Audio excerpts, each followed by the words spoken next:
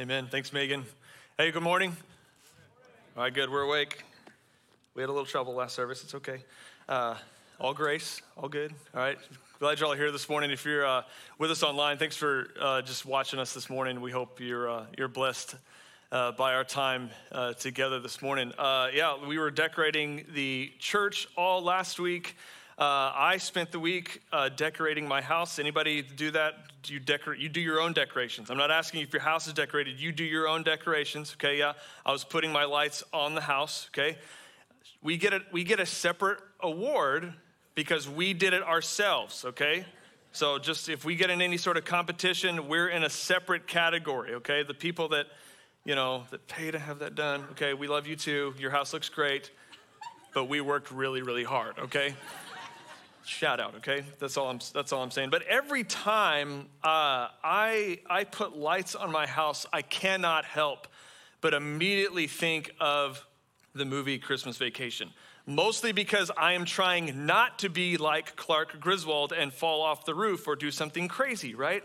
But if you've not seen this movie, if you're from a different generation, application from today is go watch that movie. It's been on TV now for like 2 or 3 weeks, all right? Or just stream it on demand, whatever you do, right? But the whole, he's trying to get all these decorations up. He's trying to get them all in the house, right? And he wants his family to experience all of this. He's got his in-laws. He's trying to impress them, right? So he brings everybody outside when he gets it all set up, and the lights don't come on, and his family just immediately, they bail on him. They're like, thanks, we're out. Like, they don't even try to help or anything, right? They're just like, no, we're out. We're not gonna wait for you. We're not doing any of that, right? Now, eventually he gets the lights on, right? It's actually his wife figures out the switch in the garage, right? But we're not gonna tell him that, right? But the lights are on in the house and they get to celebrate. There's tears, there's hugging. Cousin Eddie shows up. It's just a wonderful, wonderful experience, and they're all just joyous and laughing and celebrating, right? But it was really because they were annoyed because they had to wait. We don't like waiting. And so if you haven't caught on, we've got 30 days, less than 30 days till Christmas. So just, not to cause panic for any of the parents that don't have your kids' presents yet, but we're in that season, right? We moved through Thanksgiving, and now it's Christmas on for the entire time. And so there's always some anxiousness or some angst, right, that comes during Christmas time. It could be you're awaiting a present, you're waiting for a family to show up, you've got a certain gift, kids are waiting for Santa to show up, right? We spend the whole season waiting, and the problem is that we're just not very good at waiting. We don't like it. It's uncomfortable, right? Think about how your kid is waiting for Santa to show up, right? They show all the emotions on the outside, and what they're showing is what you're feeling on the inside, right? You're waiting for the family to get there because you're like, we got to eat, let's go. You're just like, man, we just did this at Thanksgiving. Can't they just be on time this time? I don't understand, right? All of this waiting just annoys us to the point of death, right? But we're not good at waiting. And so in a similar way, the nation of Israel was doing this, except they were waiting for about 800 years, okay? They were waiting their promised king. And so that's where we're going to be today. We're going to be in Isaiah 9, 1 through 7. So if you have your Bibles, I encourage you to turn there. If you phone, you've got the Bible app, you can go there. That's fine too.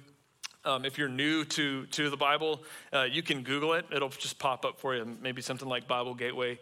You can find Isaiah 9, 1 through 7. And so this might be the most important messianic prophecy because it's the culmination of several prophetic messages in the Old Testament that begin all the way back in Genesis. And so we don't have time today to go through all of these different passages, but if you want this afternoon, go read Genesis 3, 14 and 15.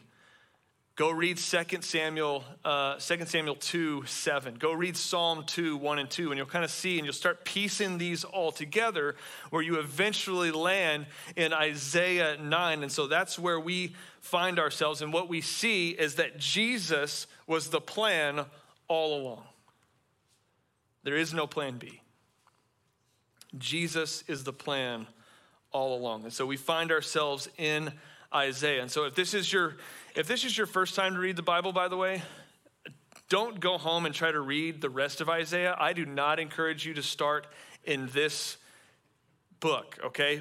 It's not just because it's 66 chapters, okay? But go like James. It's like 5 chapters, right? That's like really, really, really simple. But it's more so just because this was a tumultuous period of history. I mean, Assyria has started this this pillage the village campaign. I don't know if you win elections on that or not, but like they're just coming in and they're just ransacking everybody. They're literally taking people and they're just dragging them off into captivity. And so Isaiah enters the picture and he begins prophesying, or he begins forecasting the future, which begins to provide hope for the people of God. It's a time of political unrest. It's a time of war. It's a time of distress. And so it's against this backdrop of doom and gloom where we find ourselves as we read Isaiah 9, 1-7. So the people of Israel, they are desperately waiting for some sort of relief. So if you have your Bibles, follow along with me. Isaiah 9, verses 1-7. Nevertheless, there will be no more gloom for those who were in distress.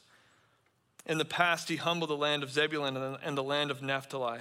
But in the future, he will honor Galilee of the Gentiles by the way of the sea along the Jordan.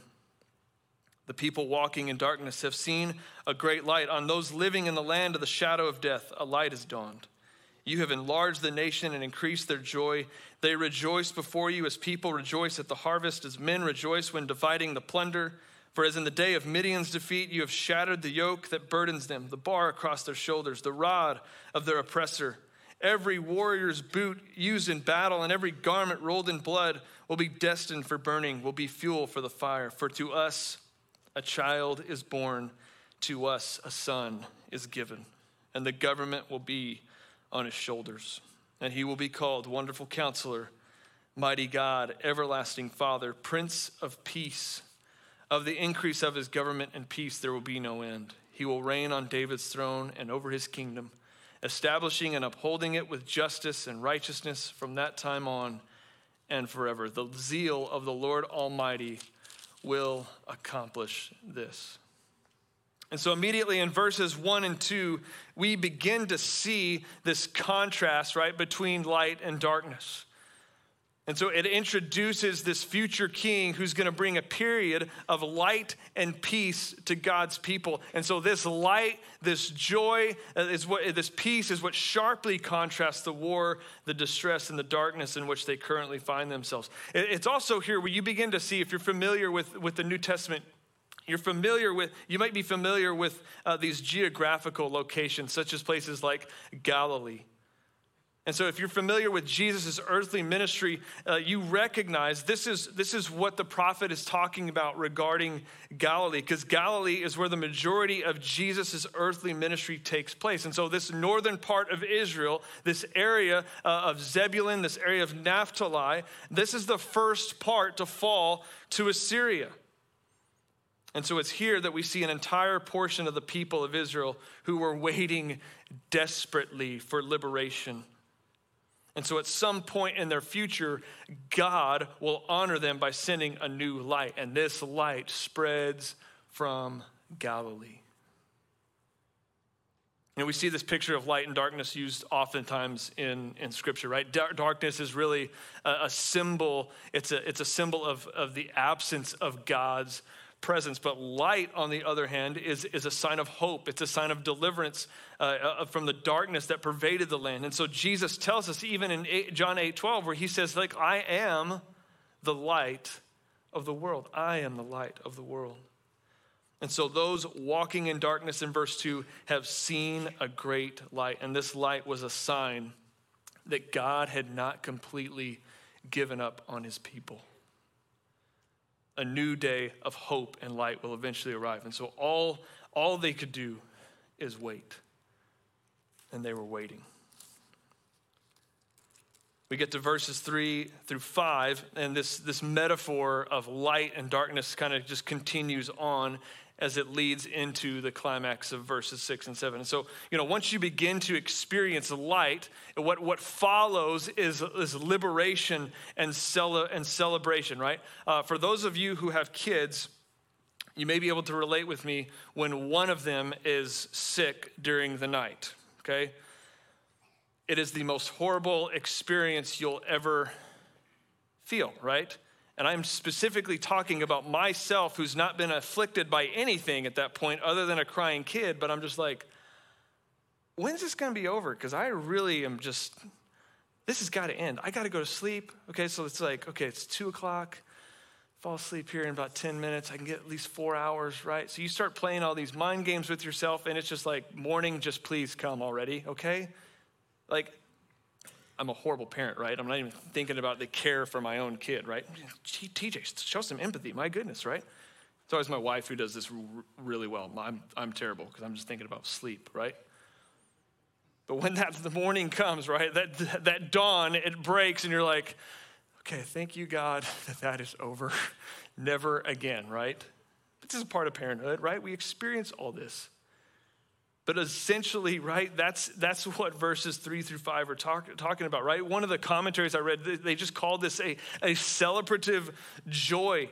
The people are celebrating the freedom they're experiencing. And there's two examples that Isaiah gives where he gives this example of the harvest time, right? Where we don't have lots of farms around here. Last time I checked, right? Lots of houses, lots of buildings. But when they would just have this massive crop that would come in, you literally had the people just jumping up and down, just like, we can eat, like we've got food, we can sit, we're gonna make money, this is awesome, right? They're celebrating because of the amount of food that they've just got. And the other one is as after wartime, where they literally are marching into the city and they're carrying everything that they've plundered. They've got all of their supplies, they've got people, they've got prisoners, and people are rejoicing because of the victory.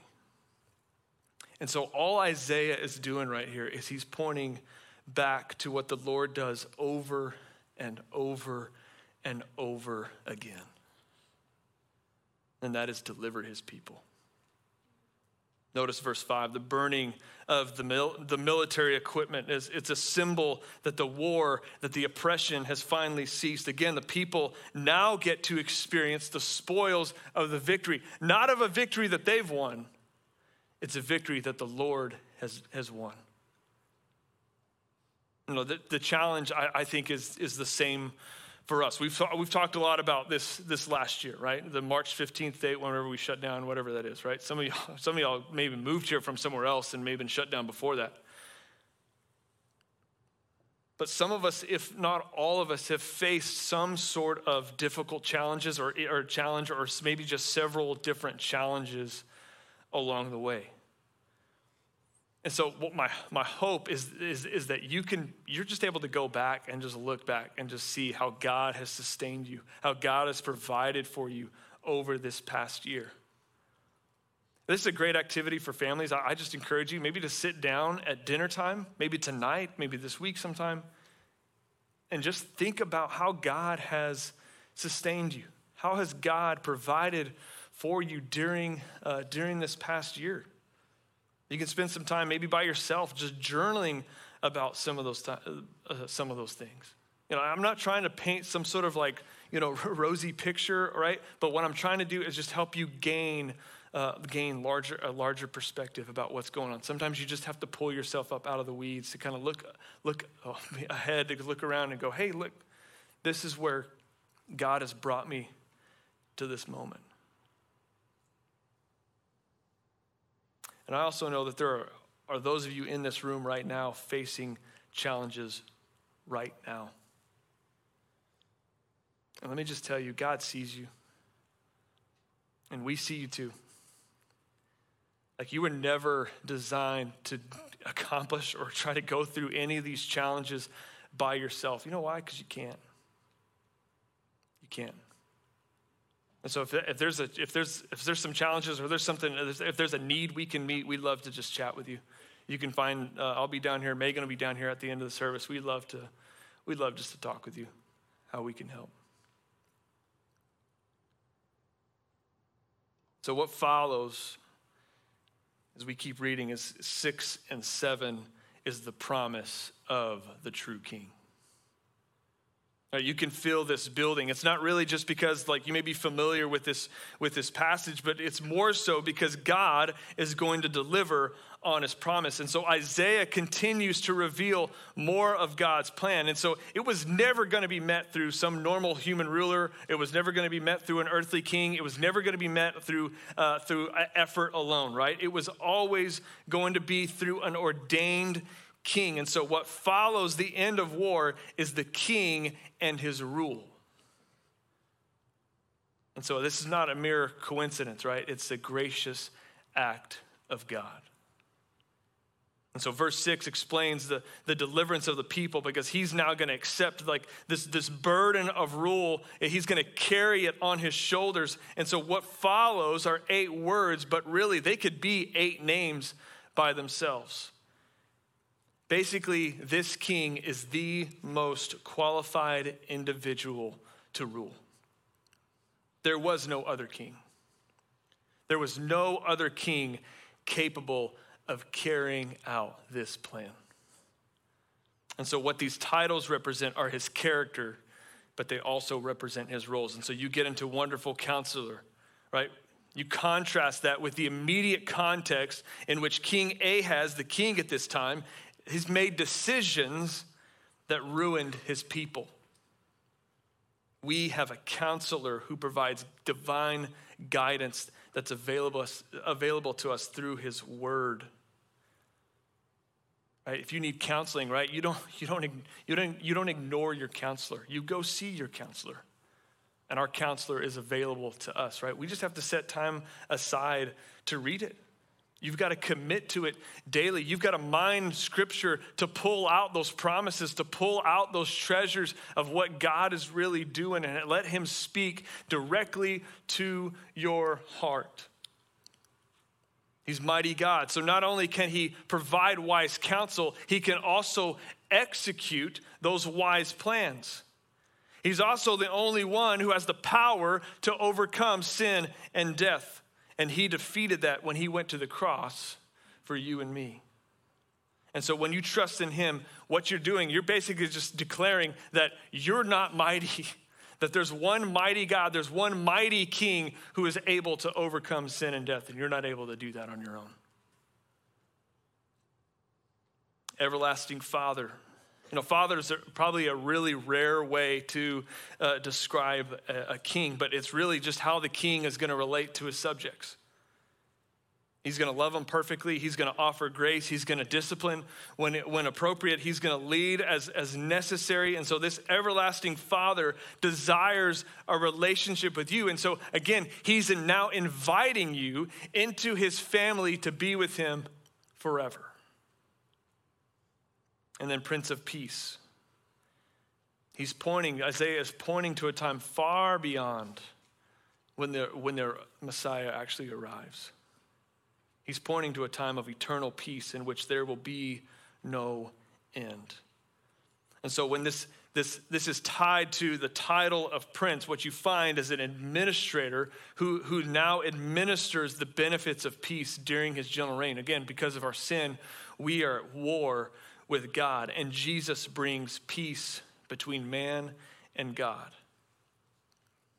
And it's a forecast of the peace that is to come in the kingdom of God. Again, this proves that Jesus was the perfect plan. There was no plan B.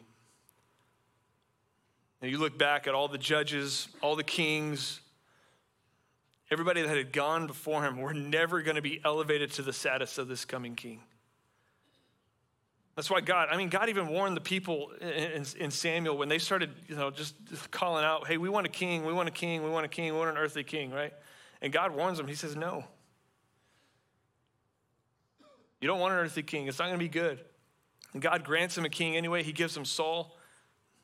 And from that point forward, you see the disaster. Yes, there were some kings who, did what was right in the eyes of the Lord. But they were never going to match this true, ordained, godly king. He was the plan all along. And they were waiting for the one true King. And so are we. We wait. This is where we find ourselves now, is that we're waiting for this one true King to show up, to return, right? We're waiting.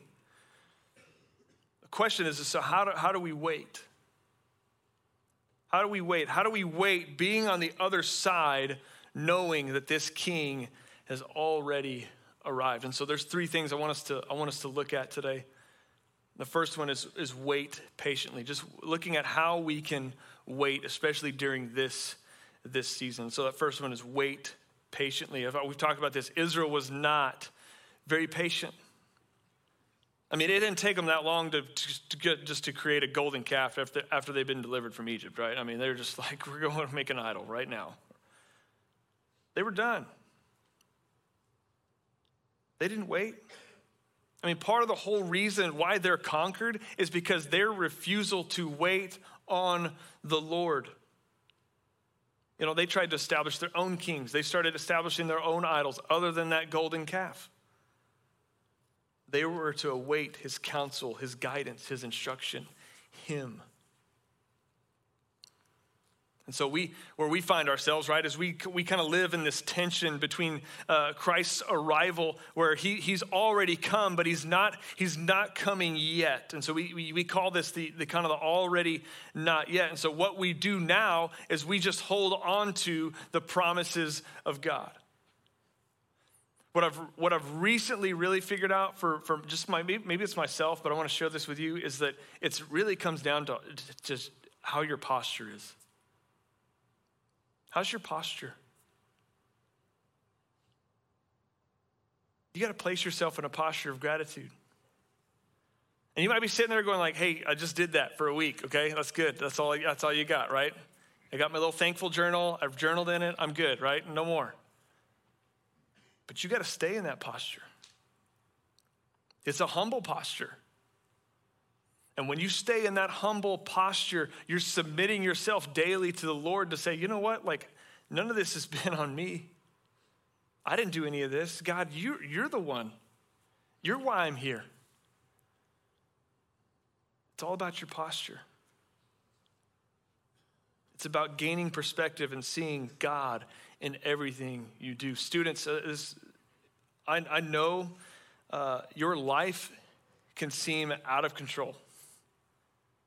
You've got so many different challenges to navigate, from relationships to sports, to grades, to where you're going to go to school, to parents, okay? Just being honest, okay?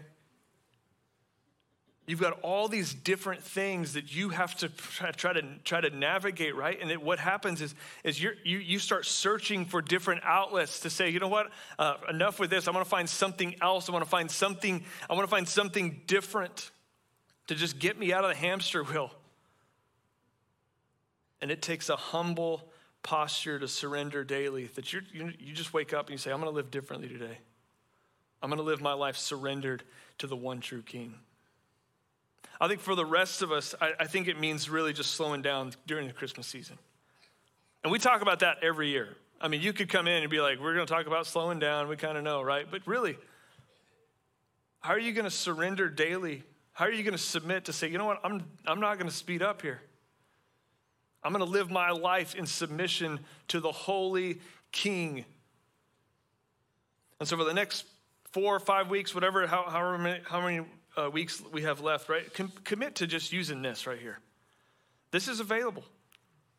And this is what's going to help guide you through the Christmas season, right? You can pick them up outside. You can find it online. But this is what's going to help guide you through this season, to help you slow down and live in a posture where you're surrendering daily to the King. And look, maybe it loses its splendor after 1 week. Stay patient. Stay patient. And just allow God to massage your heart during this season, so that when you get to December 31st, you can hit the ground running. You know what you're going to read through. You know you're going to spend time in God's word in 2022, and that's going to set you up well to start the year off right. Because what will happen is that your patience will build instead of your anxiety. Wait patiently. We also wait purposefully. We've recently shared one of our values is that we're running out of time. And so what sits on the clock tower outside, if you've never seen that, is John 9:4. And it says on that clock tower, it says, night cometh. Our time is limited. And so we live with this urgency to help expand God's kingdom. Friends, you and I have a purpose where we can live our lives each day to help accomplish the mission of the Great Commission. And so God has specifically given us all a purpose. And so that purpose is not to live with an eye on the short term, where I'm supposed to just help build up my reservoir, right, to help me figure out how I'm going to retire in 30 to 40 to 50 years, whatever that may be. Or I'm trying to figure out, hey, how can I send my kid to college, right? That's all short term. Every decision you make should be for the eternal glory of God. Because there's a day when Christ will come again to rescue all of those who are found to be in him. And those without Christ will be eternally separated from him. And so we have a job to do. We say this, our mission is the Great Commission. So practically what that may look like for you is it may just look like blessing your neighbors during the Christmas season. And I'm not talking about the city, right? I'm not talking about blessing our neighbors in the city. Yes, we're going to have opportunities to do that. We're going to collect shoes. We're going to do all the nations over at Jackal Elementary. I'm talking about your neighbors that live on your street. I'm talking about the neighbors that live down the hall from you. I'm talking about the neighbors that live in your apartment complex. Do they know who you are? I'm not even asking if they know Jesus. I'm asking, do they know who you are? Because you could be the one that introduces them to the light of the gospel. But they got to know who you are first. Again, we've been given a purpose, and so we wait with a purpose. And finally, we wait peacefully. We wait peacefully. These days, right, can seem as dark and hopeless as in the days of Isaiah. And God has promised to bring peace and justice to this world through his Messiah. And so who you trust during these times determines if you're at peace with God. He is our peace with God. And so what happens then is that also means we have peace with one another. It's a little bit of what Grant Glover talked about last week, right? But this peace is vertical. So I have peace. If I have peace with God, right? If I am right with God, then this peace becomes horizontal, because then it begins to impact all of the people around me. It begins to impact my neighbors. It begins to impact my coworkers. It begins to impact my family. You have to know if you have peace with God. And how this happened is Jesus took on the hostility himself so we could have peace with God. He looked at our sin. He took it upon himself so that you could have peace with God, so that you could have peace with others, and you could even have peace with yourself. See, the gospel is what enables us to have peace and to create peace. Look, this is not some sort of harmony, right? This is not some sort of peace treaty, right, where we're just all going to kind of get along, or, Jesus doesn't have the 9 on the Enneagram, okay? That's me, okay? Just in case you were wondering, okay? This is different. This is a divine peace that's foundational for his kingdom, and this allows all men and women to become friends with a holy God. That's why anyone who calls on the name of the Lord believes that Jesus is the only way to have a relationship with God can have peace with God.